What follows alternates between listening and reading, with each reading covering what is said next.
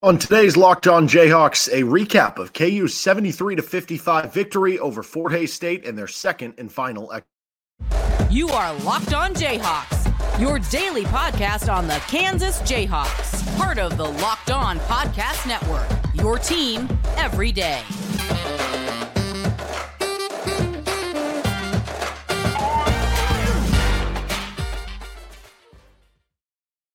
Johnson. You can hear me as well Monday through Friday from 3 to 6 p.m. on KLWN in Lawrence with Rock Chalk Sports Talk. Thanks for making Locked On Jayhawks your first listen every day. We're free and available anywhere you get your podcasts. You can also find us for free on our YouTube page where you can like and subscribe to the show. And thank you to all the everydayers out there tuning into each and every episode. We'll get back to KU football preview for that tomorrow. But KU takes down Fort Hays State 73-55 in their second and final exhibition game. Before we get into what went down in the game, our goats of the game, who played well, who maybe struggled a little bit, what's next for KU. This episode of the show is brought to you Prize Picks. Go to prizepicks.com/lockedoncollege and use code LOCKEDONCollege for a first deposit match up to $100. Daily fantasy sports made easy with Prize Picks. KU wins 73-55 over Fort Hays State, their second and final exhibition game. And next up is the real thing. And, when you think about it overall for KU, this was kind of so I don't know how you properly evaluate this because this game, it doesn't matter nearly as much as the regular season games, right? And it's easy to, when you get up 20 to 30 points, they mentioned this in the broadcast. I think it was Nick Bahi who was saying, you got to play to the standard. And ideally that is what you would do, but it's hard. You start subbing some walk-ons in late and you have different rotations and you're doing all these different things. And it's hard not to see you're up big and things kind of get away from you a little bit. Again, I think the measure of the best teams is even in those moments you play to your standard, but it's so early in the season and you're still trying to establish that. So it's kind of hard to take much from this, but certainly I don't remember a game in an exhibition against, a D2 school where Kansas only put up 73, which I think that goes into the lack of three-point shooting that they're continuing to show each and every one of these games. And it is still early. It is still a small sample size. So, some of this stuff, not a big reason to be concerned. Fort Hays State is a good D2 school. You went by 18, but you were in much more control for that for the whole way. Now, one of the big takeaways coming into the thing, Nick Timberlake started at the 2. So you had Marco Jackson start at the 2 in the Illinois game. You have Nick Timberlake start at the 2 here in exhibition number 2. And that's exactly what they did in the Puerto Rico games. They rotated through both those guys and then Arterio Morris when he was on the roster and had all three of them playing minutes at the 2, and each one got a start in different games. So I think this was just to get kind of a different look from Bill Self's perspective and then evaluate and see who played best and see who, I guess, practices best over the next couple of days before you get into your first game of the season against North Carolina Central. And I think the resounding answer that Bill Self was left with after today is there is not a clear answer still. So Johnny Furphy, Marco Jackson, and Nick Timberlake, they all played within 2 minutes and 9 seconds of each other. They were all condensed in and stacked together. And neither one of them had great games. If you're asking me who played the best among those three, Johnny Furphy was the one who stood out the most. I thought he had the most pop plays. I thought he had the most noticeable plays. It's still kind of feeling like with Marco, he's just kind of out there floating at different times. With Timberlake, he's trying to get up shots, but they're just not falling right now. And whether that's him forcing it or feeling it a little bit, whatever reason, he was 1 of 6 in this game. So Bill Self does not have an easy answer who's going to start at the 2. And so much so that I wouldn't be surprised if, what if it's Johnny Furphy against NC Central and then he, goes back to Marco Jackson or Nick Timberlake for the Manhattan game the following Friday, and then it's a different guy for the Kentucky game in the Champions Classic.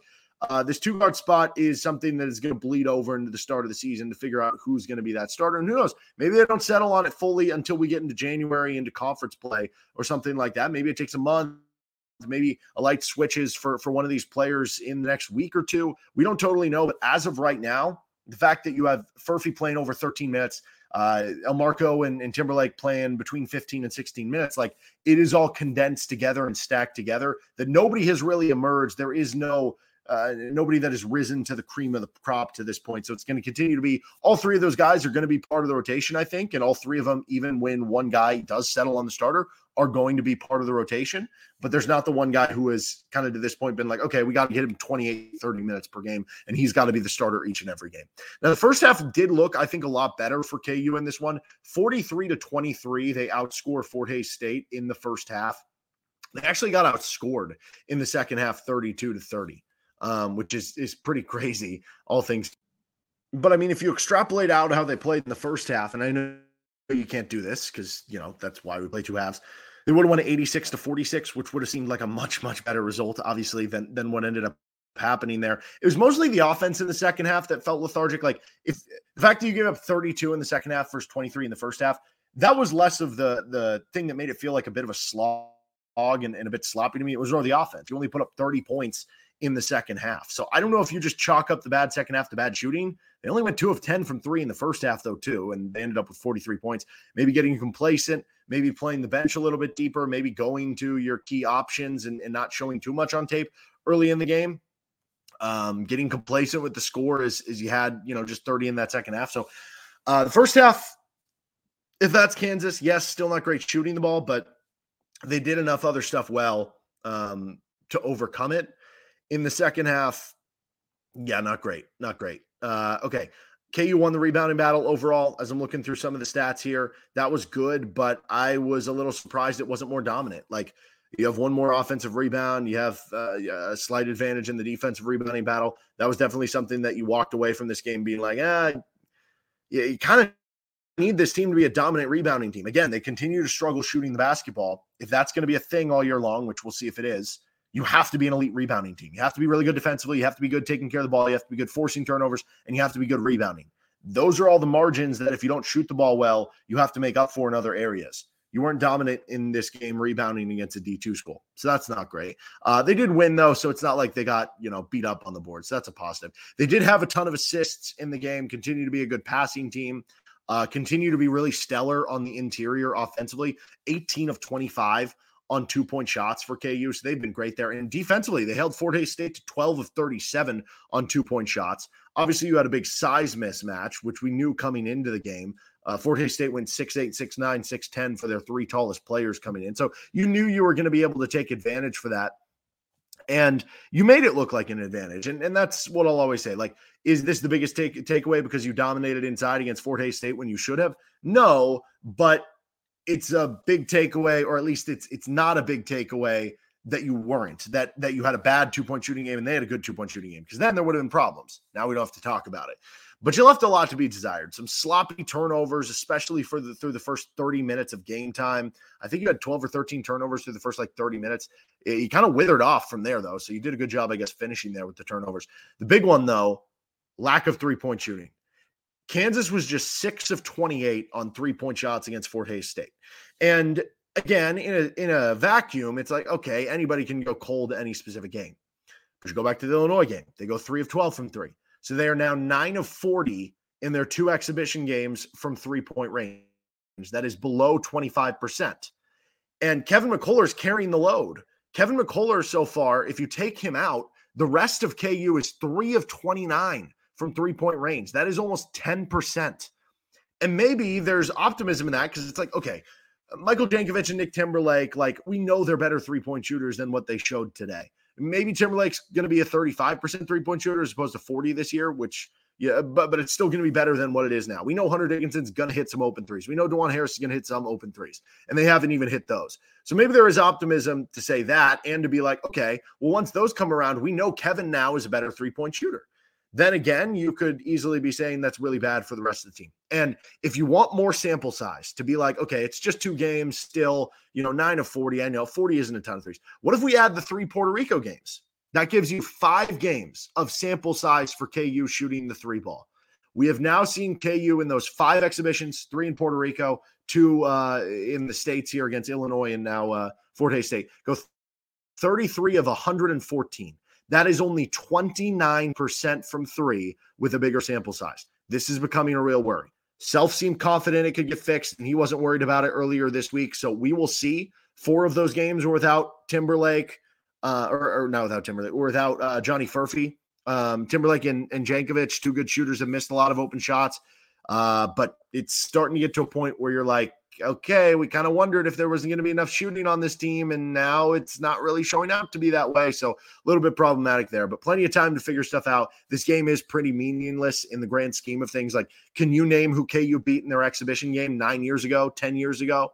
If you knew the answer, you're either a sicko and you should join Rock Chalk Sports Talk Trivia next spring, or if you didn't know, then you proved my point. But certainly some things to nitpick headed into the real thing here. All right, we're going to get on to our goats of the game, good and bad, and what's next for KU basketball on Locked On Jayhawks. This episode of Locked On Jayhawks is brought to you by Prize Picks. Prize Picks is really simple to play. You can make your picks and submit your entry in less than. They have quick withdrawals, so you can easily get your money in and out. Easy gameplay, an enormous selection of players from college football to college basketball once that gets going, NBA, NFL. You can mix and match different sports. You can stick to one sport if you feel like you're an expert there.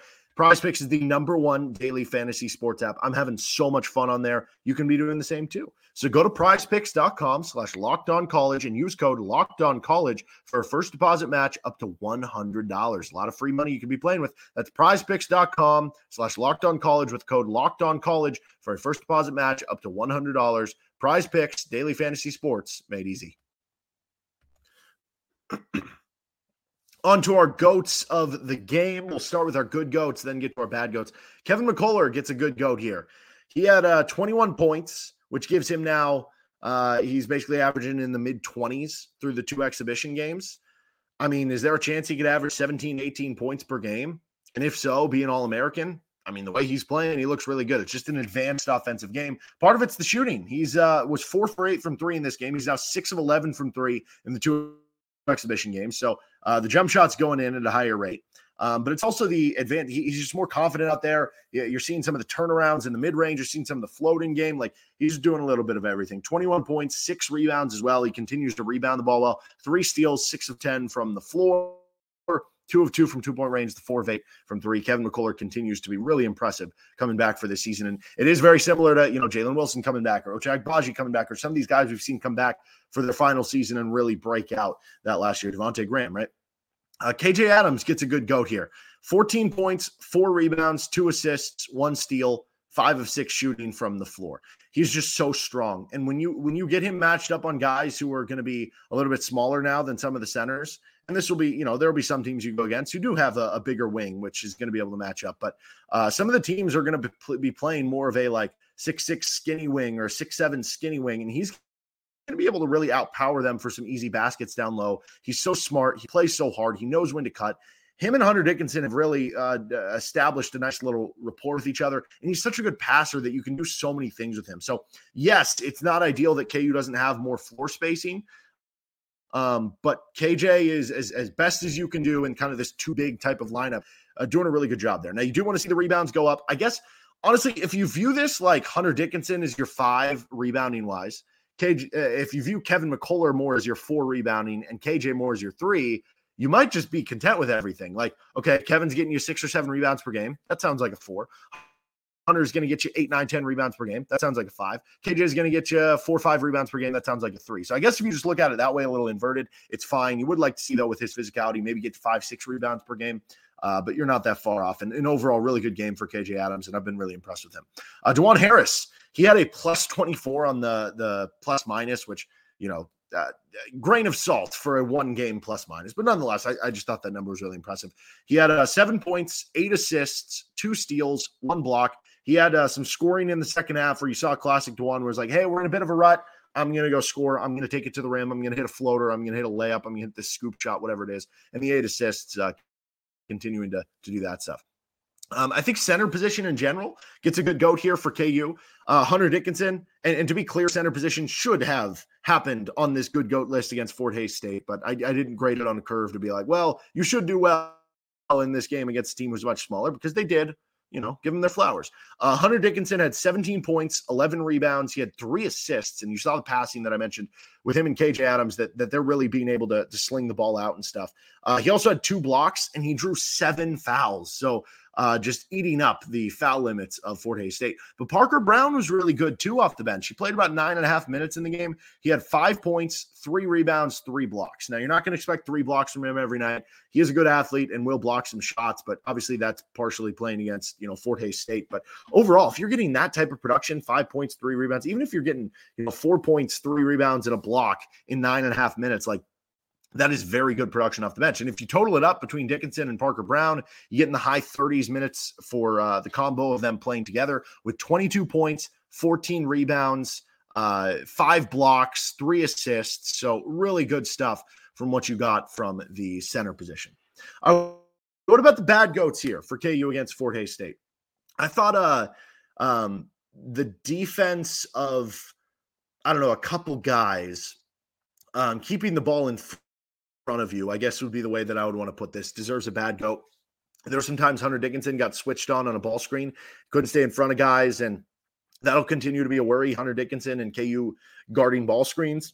But Bill Self said earlier this week they still haven't really figured out how they want to defend, so I guess that's not overly much of a worry, but there were some plays where, there was a guard just going, right at Nick Timberlake, and he was able to beat him to the rim, whether he finished or not, and that was with Fort Hays State. Makes you wonder, I guess, what happens against more athletic and even better guards that you're going to be playing later in the season. Another bad, speaking of the shooting guard stuff, the shooting guard battle. I thought everyone had a few flashes where they at least, okay, you did that well, or you did that well, or whatever. Honestly, I thought the most positives came from Johnny Furphy. To me, he had the most impressive game of the guys competing for the 2. And I don't even know if Furphy is a 2. He's probably more of a 3 or 4, but theoretically he's competing for this 5th starting spot, which is viewed as the 2. But I guess if Furphy was a starter, maybe it would mean Kevin is technically the 2 and Furphy's technically the 3, whatever it is. But Furphy, Timberlake, Elmarko for that 5th starting spot. I thought Furphy was most impressive today. That was also today in a short flash. Maybe that was just me. You have all the excitement about this guy making his first appearance, whereas we've seen the other guys. So I don't know. But here's the total stat line for all 3 of those, because it wasn't good enough regardless. Johnny Furphy plus Elmarko Jackson plus Nick Timberlake. In fact, you know what? I'm going to add Michael Jankovic into this, because we did see Michael Jankovic get a part in the game with the 10-minute mark with other starters in there. I don't know how much they'll use that, but I think Bill Self was tinkering and experimenting to be like, hey, we need 3-point shooting. Can this guy come in for 5 to 8 minutes a night, and we'll try to pick up what we can defensively, and he'll just hit a couple threes for us and space the floor and at least give us something here. They brought him in. And so if you view those guys all for the shooting guard spot, the 4 of them combined to play 53 minutes. They scored 5 points in 53 minutes. The 4 of them combined to go 2 of 14 from the field and 1 of 12 from 3. This is the position you're counting on guys to make shots, and you were not making shots. And that goes into the idea that KU has really struggled from 3. Our other bad goat here is the bench minus Parker Brown. I already talked about Parker Brown, played very well. Take out Parker Brown, though, the rest of the bench. Here's who played off the bench for KU, besides Parker Brown. Marco Jackson, Johnny Furphy, Jamari McDowell, Zach Clements, Michael Jankovic, Wilder Evers, and Dylan Wilhite. The combination of those players off the bench.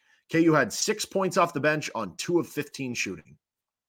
Need more bench. Because you go back to last year, they didn't get much from the bench. The idea was this year, maybe it's a thinner team, maybe it's a smaller bench, but you should be able to get more production from your bench. You should be able to get more from your bench guards this year than what you got from Bobby Pettiford, Joe Yesufu. You should be able to get more from a bench wing and Furphy than you got from MJ Rice. You should be able to, do this or that, even though, Ernest Uday is more talented than Parker Brown. Parker Brown's more experienced. So this version of Parker Brown should be able to be equal to or better than the freshman version of Ernest or Zuby or whoever. So the bench not giving you much, 2 of 15, 6 points, and they only had 4 points off the bench against Illinois. That's not great, especially in exhibition play when you theoretically are more comfortable playing the bench. 3-point shooting overall, we talked about this earlier, 2 of 10 in the first half, 4 of 18 in the second half. I brought up some of the numbers earlier. I'll reiterate again. If you go back into the Puerto Rico games, 5 exhibition games with those games and the 2 you've played stateside, they're now 29% from 3 over the 5 games, bigger sample size. This could be a problem all year long for you shooting the ball from 3, or maybe it's just one bad spell. We'll have to wait to find out. All right, let's get to our early look of what's next with Locked On Jayhawks. This episode of Locked On Jayhawks is brought to you by FanDuel. Score early this NFL season with FanDuel, America's #1 sportsbook. Right now, new customers get $150 in bonus bets with any winning $5 moneyline bet. That's $150 if your team wins. If you've been thinking about joining FanDuel, there's no better time to get in on the action. The app is so easy to use. There's a wide range of betting options, including spreads, player props, over-unders. They have boosts that they're putting up every day. They have days where they do no sweats, like on Thursday night for NFL football. You can get a no sweat bet up to $10. You got to follow the other rules. Make sure you're doing all the things to check that off if you want to try it. But they have all sorts of things like that and promos that are going to give you boosts and give you ways to win extra moolah. So visit FanDuel.com/lockedon and kick off the NFL season. FanDuel, an official partner of the NFL. Early look at what's next for KU. Hopefully, a lot more made three-pointers. They're going to be playing NC Central, North Carolina Central on Monday. This is not like a very difficult schedule for KU to open up their first two games. Obviously, Kentucky in the Champions Classic will change that a little bit after that. But North Carolina Central is ranked 306th on KenPom, so that'll be Monday night for KU. Then Friday, not this Friday, but the following Friday, they'll be taking on Manhattan, and Manhattan is ranked 343rd in the country on KenPom. So you should be able to shoot the ball well in these games and have some big wins. I mean, you could argue these teams are worse than Forte State, who is a good D2 school. So you should be able to win big. But then after that, it's the big one. Tuesday, November 14th, you have the game against Kentucky in the Champions Classic, and then you'll have a few days off before you head to Maui in the Maui Invitational. But that is a tough stretch early in the season, because after those first two games, if you lose to Kentucky, with the way the Maui Invitational is loaded, you could easily go 1-2 and be sitting at 3-3 through the first six games if you're shooting like this continually. Not that I'm expecting that to happen. It's Bill Self and KU basketball, right? But could you be 4-2? Yeah, you could. And would it feel like the sky's falling? Well, maybe for KU basketball fans, because expectations are so high. But realistically, I think this team will be fine. But yeah, certainly some questions after this game about the three-point shooting. All right, that'll do it for this episode of Locked On Jayhawks. You can find us anywhere you get any of your podcasts, also on our YouTube page. Have a great rest of your day. We'll have a KU football preview against Iowa State on tomorrow's episode of the show.